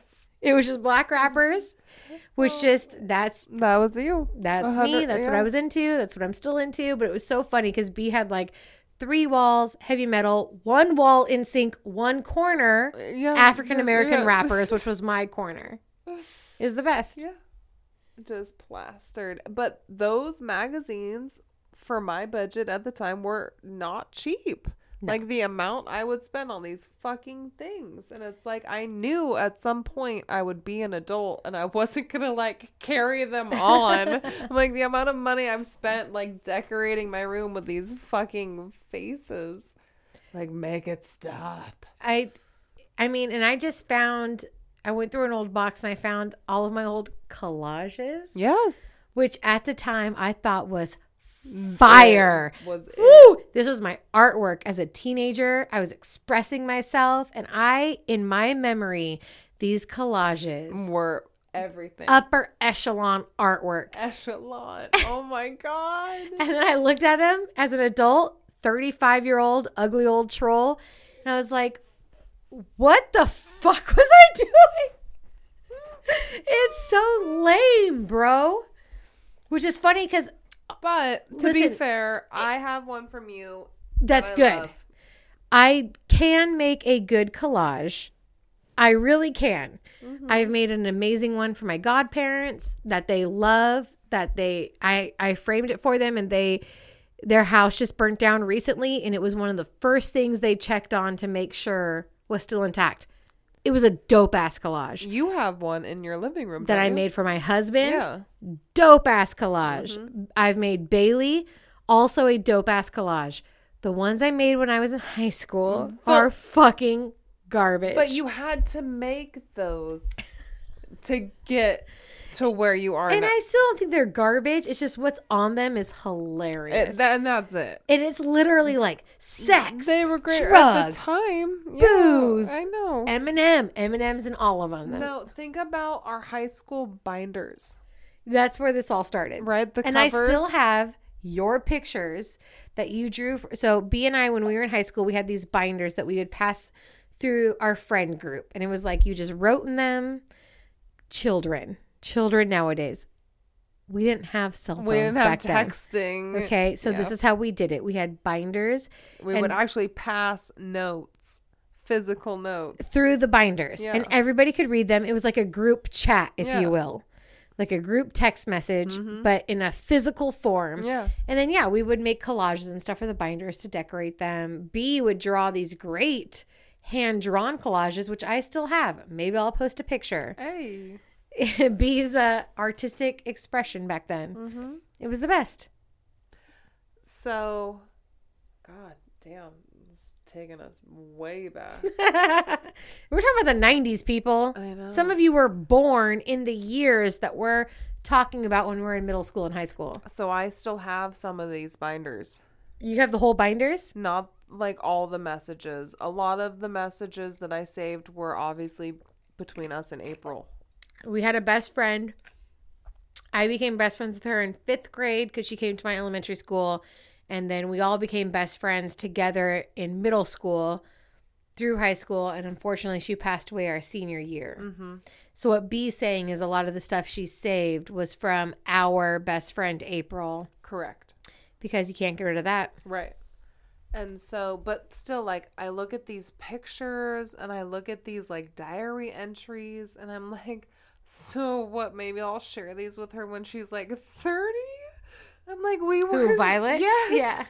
Her daughter. I'm like, what am I hanging on to these for? Like, I don't know that I ever want her to see this side of us. But she's going to have that when she's that age. I know. And it's going to be even worse because she's going to have fucking social media and whatever. So crazy. Like, literally, like, I have, like, diaries where, like, you cut out things from magazines and you cut out pictures and then you write these emotional things. And it's like the shit we were doing. It's overwhelming.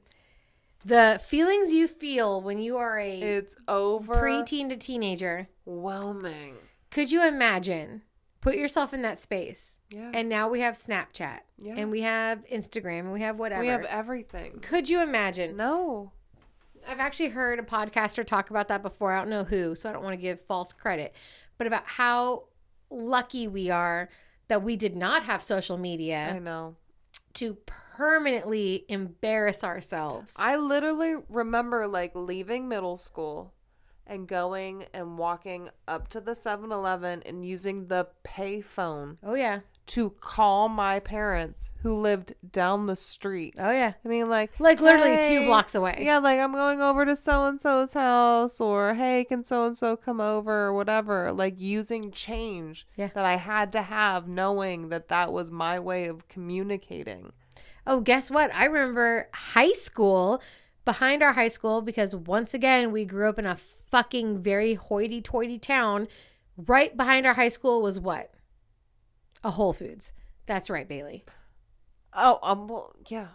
I was so focused You're on still that. in I was still school. on the middle school. I'm like, in high school, we had a Whole Foods behind our high school. Yeah, like literally like attached. Yeah. Yeah, and we had like a whole, like they had an outdoor seating. So me and my stoner piece of shit friends would hang out there. Yeah. But I remember one time I was supposed to be calling my parents and I was just going to call them collect. Remember calling collect? Yes. 1-800-COLLECT. Okay. Oh my God. But guess what? My muscle memory was not calling my house number. My muscle memory was calling your number. Because for whatever reason, B and I would call each other every day after school, even though we just saw each other on our landline phones. Like, what do we have to say to each other? Yeah. But whatever. So I called 1-800-COLLECT and I dialed in B's house number, which I thought was my number because I forgot. And then her dad, who is not with the shit, was like, what? He thought there was an emergency. He's all, what is happening? And I'm like, my bad. Sorry. Wrong number. Sorry, Dawn. If y'all knew Bailey's dad, you know why that was so funny. But he is not with this bullshit. He was not happy about it at all. There you go, guys. A little nostalgia. That's hysterical. 1-800-COLLECT. I'm dying. I wonder if he'd remember. No. Your mom would remember. Your mom would be like, remember that time you called me collect? I had to pay for the phone call? Oh, they barely remember the time I had to call them from fucking jail. Should we leave it there? Bailey in jail as a teenager? And scene. It wasn't that bad, guys. It was a little shoplifting. Everyone shoplifts as teenagers. In all discretion, I shoplifted way more than Bailey. I just never got caught. So you need to talk to yourself about what you were doing. 100%. And Nana saved the day. So we'll leave it at that. Yeah. And here are the places where you can find us. Hey, social media. THC Podcast on Instagram. THC True on Twitter. True Hollywood Crime. I always want to say story. True Hollywood Crime. There's a Facebook page. Good luck. I don't do anything on it. Have fun on there. Leave us a comment. Leave really nasty comments for Ben so that we can encourage ourselves and him to be more active. Everyone cuss out Ben. Yeah. He won't see them, but, you know, we'll tell him. Yeah, we'll tell him all about it. We'll show him. I always post pictures of this week's episodes. B's Look of the Week is on there. Pictures of the case on, like I said, THC Podcast on Instagram, THC True on Twitter, and interact with us. Get to know us, tell a friend, tell a family member. And thanks so much. Thank you. Thank you. We will see you next time.